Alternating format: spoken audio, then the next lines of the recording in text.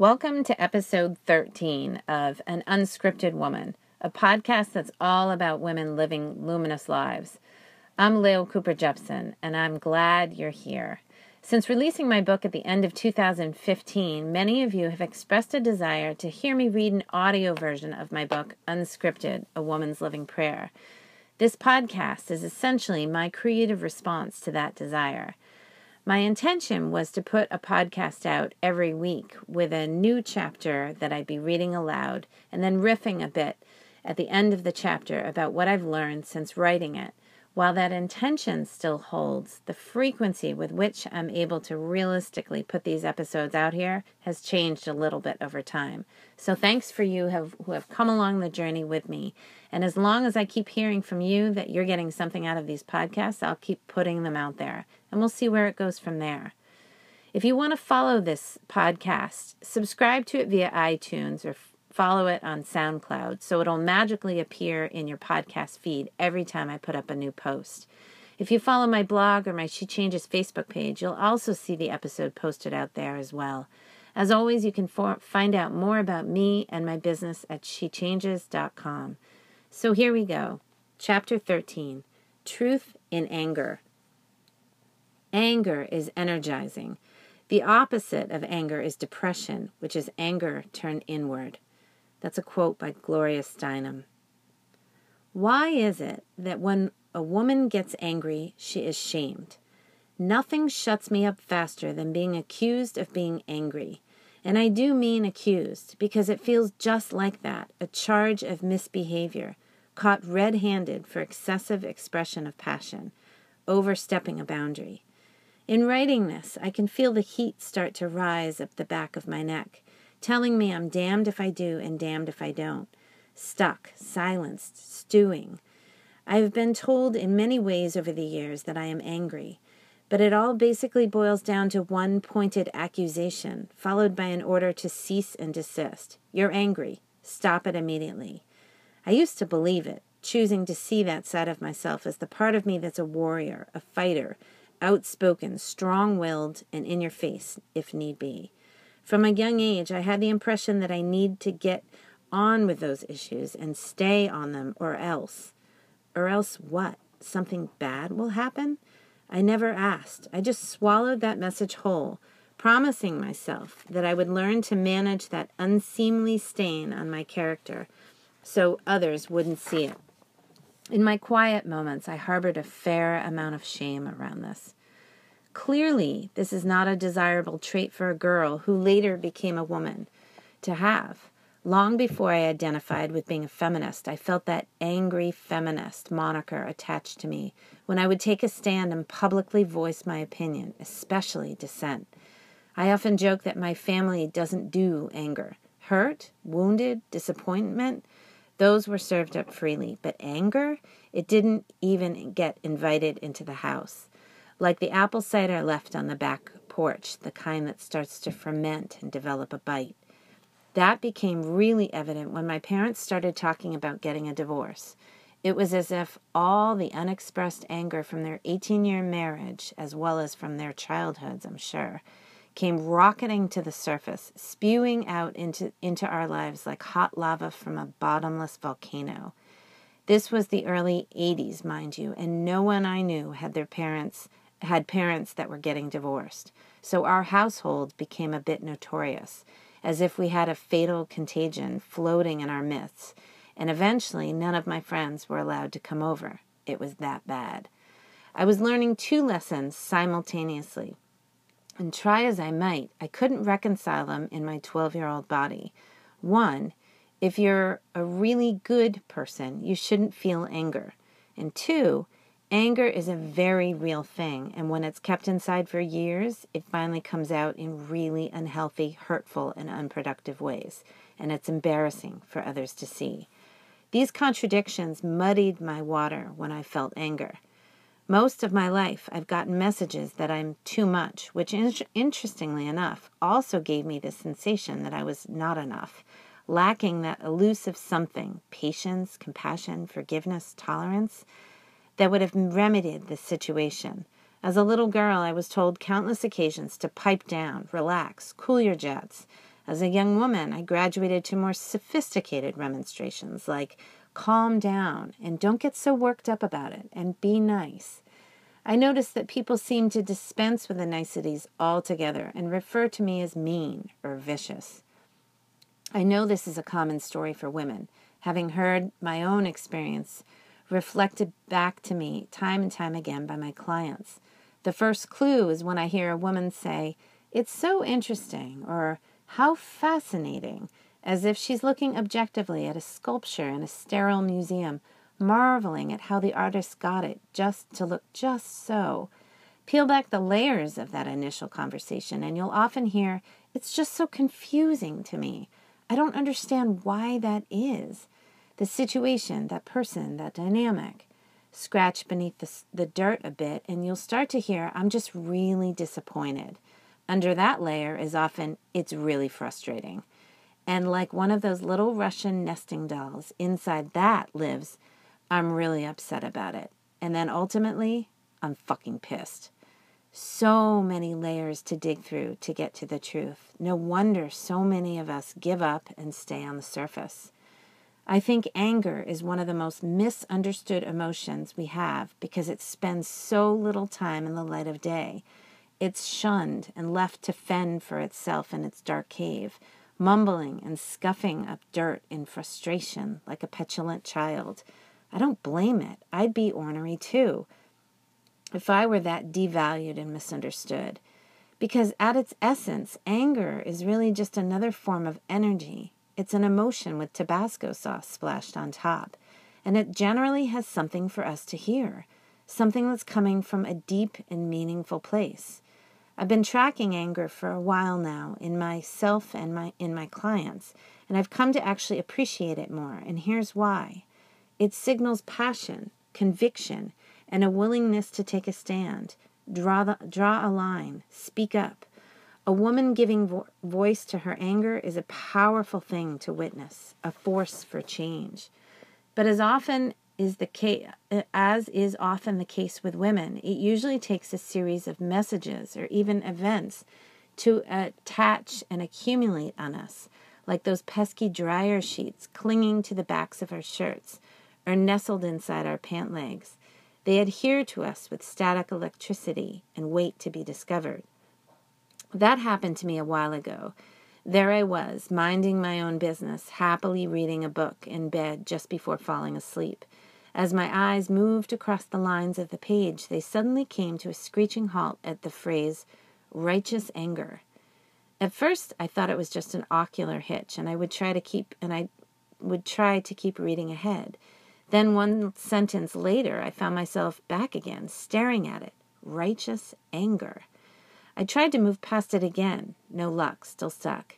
It took me a while, but finally I got curious. What was it about that phrase that was grabbing me and not letting me go? Then it hit me, and I heard myself utter one word. Shit.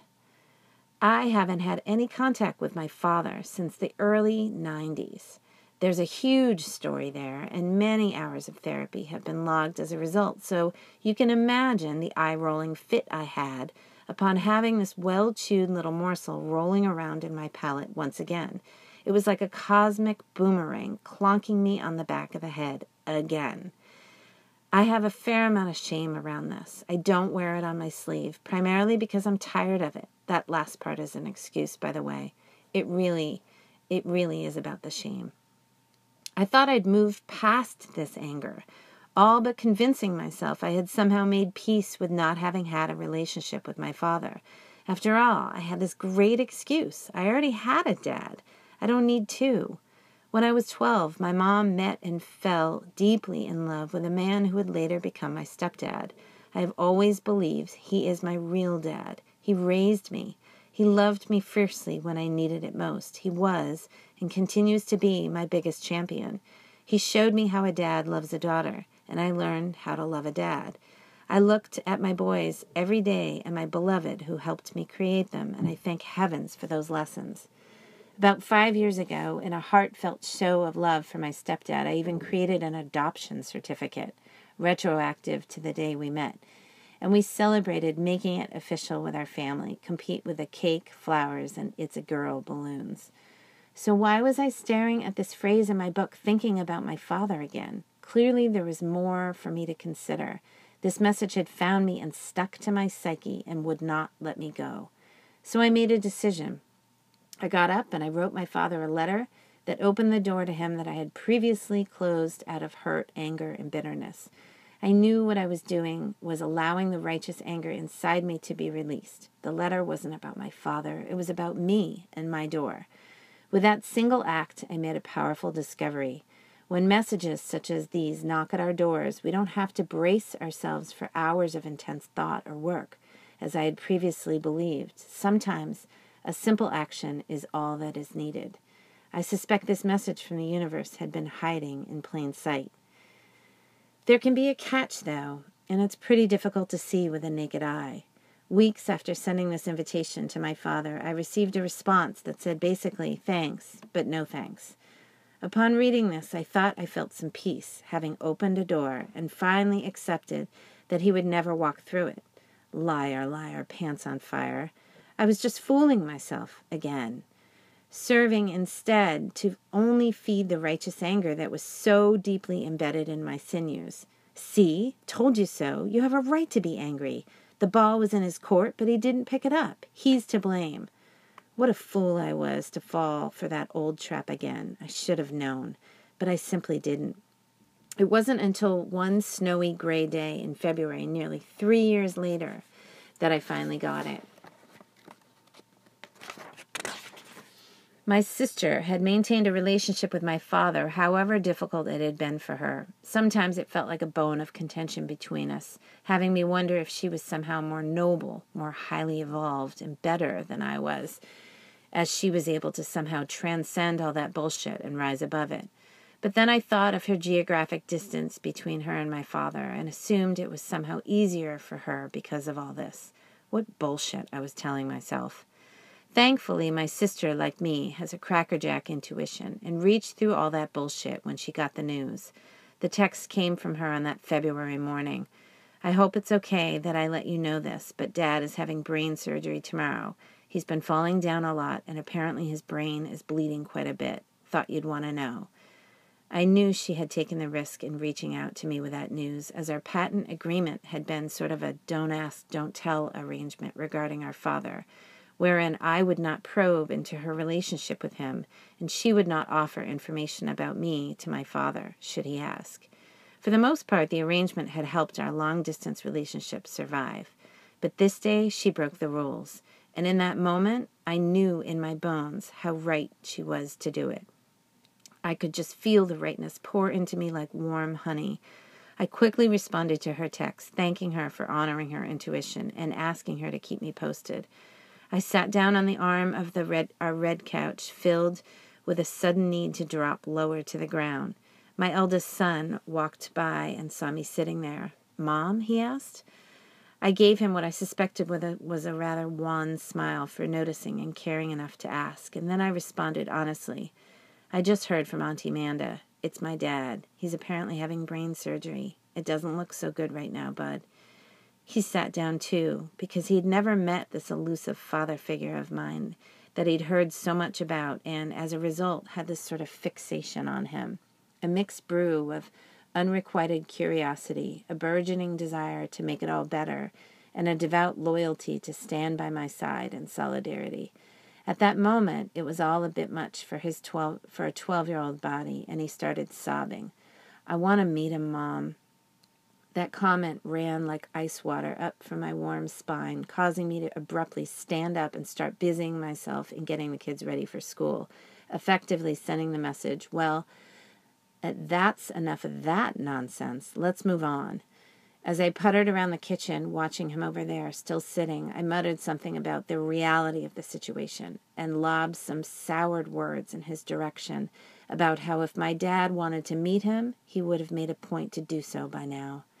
Talk about a shameful moment as a mother. There I was, transferring my pain and fear and stories onto my child, as if they were his to own. Maybe I was hoping it would make it all stop, cauterizing the wound in myself that had never quite healed. Thankfully, in a moment of grace, I saw the truth in what I was doing. I turned around and faced him, saying, I don't know if that's actually true. That's my story, not yours. It was my pain talking. That's when I cracked open and finally arrived at the gooey middle of my heart. All these years, I thought I had been protecting it, when all I had been doing was keeping it solidly encased, cut off from daylight and fresh air. I was without a car that morning after I dropped it off the previous night at a neighborhood repair shop. So after the kids left for school, I bundled up in my warmest jacket, mittens, and wool scarf to brave the frigid 5-degree morning with our dog on a mile-long walk to the car. Talk about bracing air. It was on that walk that the final alchemy crystallized as I talked to my father in my head.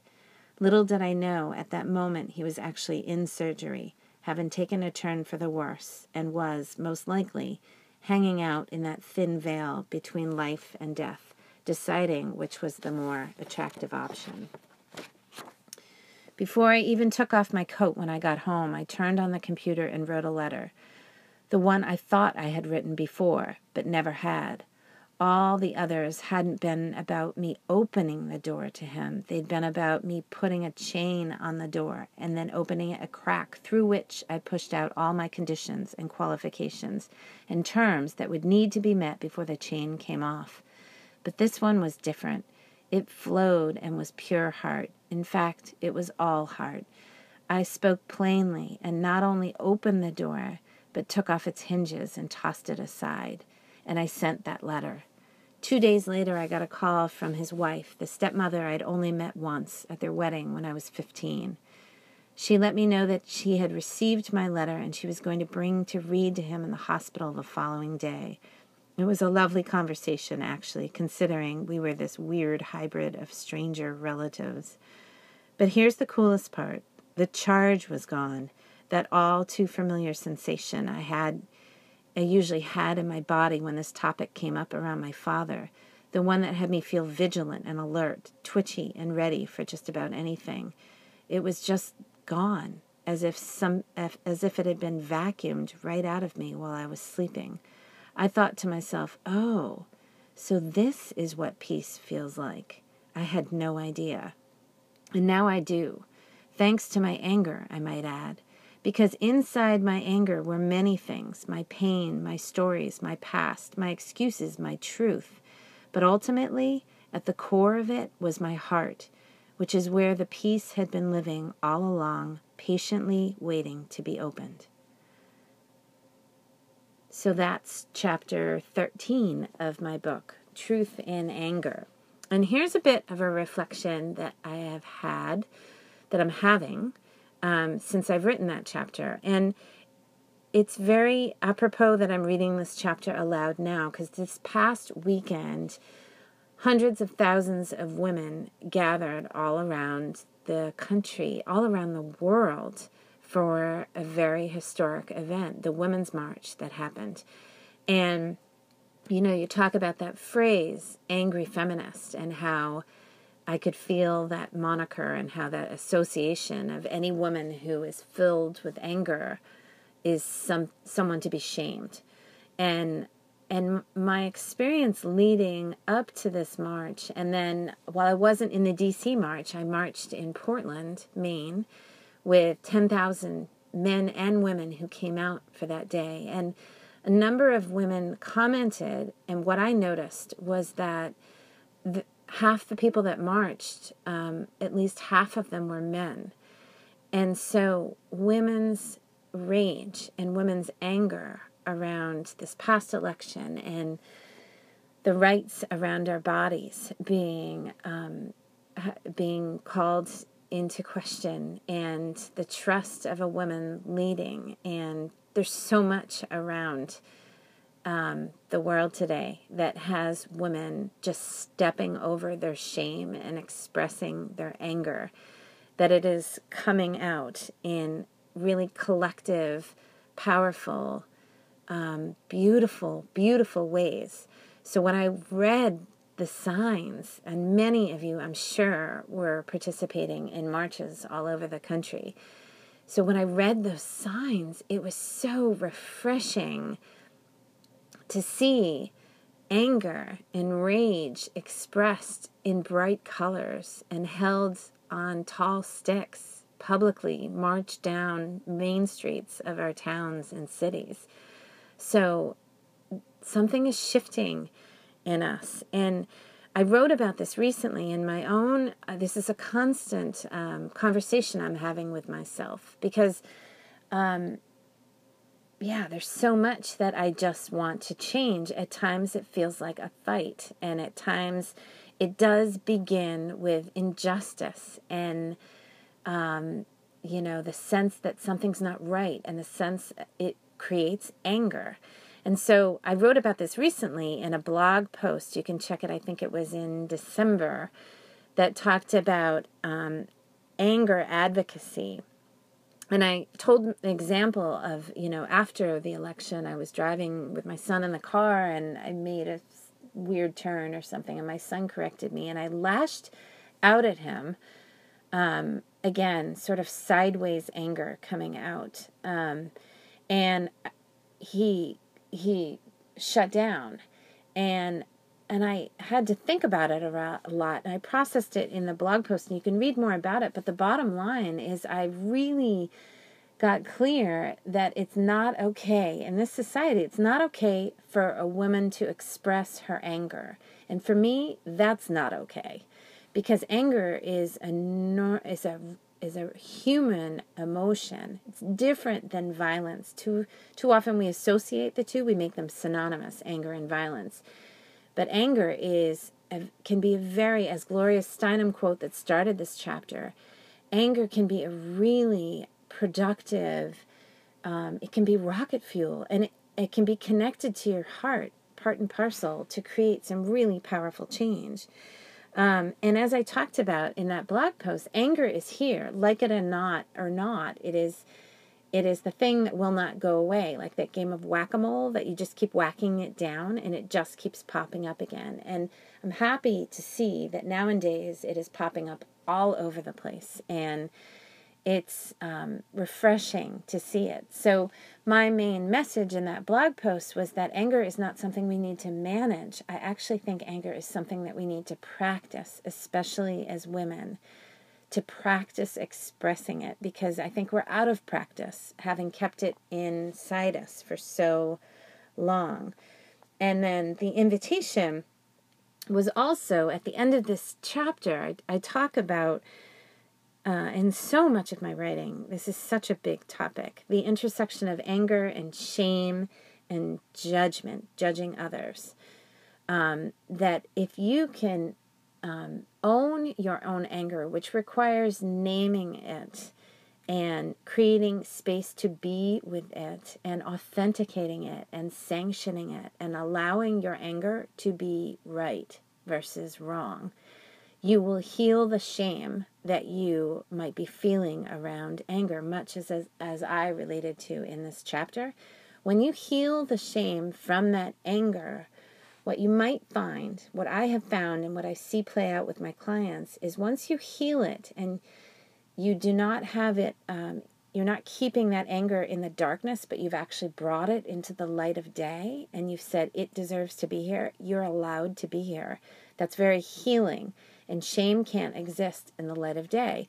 When you heal that anger, what I've also noticed is that the judgment that you might be finding for someone else, that being judgmental of another woman, being super critical of another woman, that goes away, that goes down, that noise. And I know there's shame around that. We feel we're very, very critical of each other. Certainly the media loves that about us. But when you heal that anger, there's a direct correlation with the degree to which you are critical of others, which means you're not disconnecting from others, which means we will be able to connect more.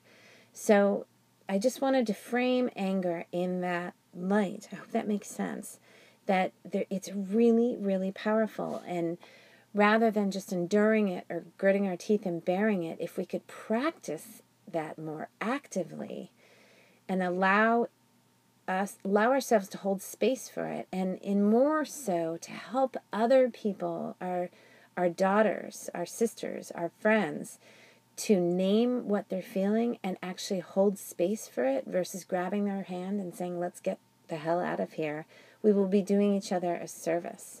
We will be helping each other to practice and strengthen that muscle that is rocket fuel that, frankly, I think will help us create even more change. Okay, then. So thanks for listening to this episode. And here's to living unscripted, having access to more of who we are, and letting our bright lights shine freely. Go ahead. Be luminous.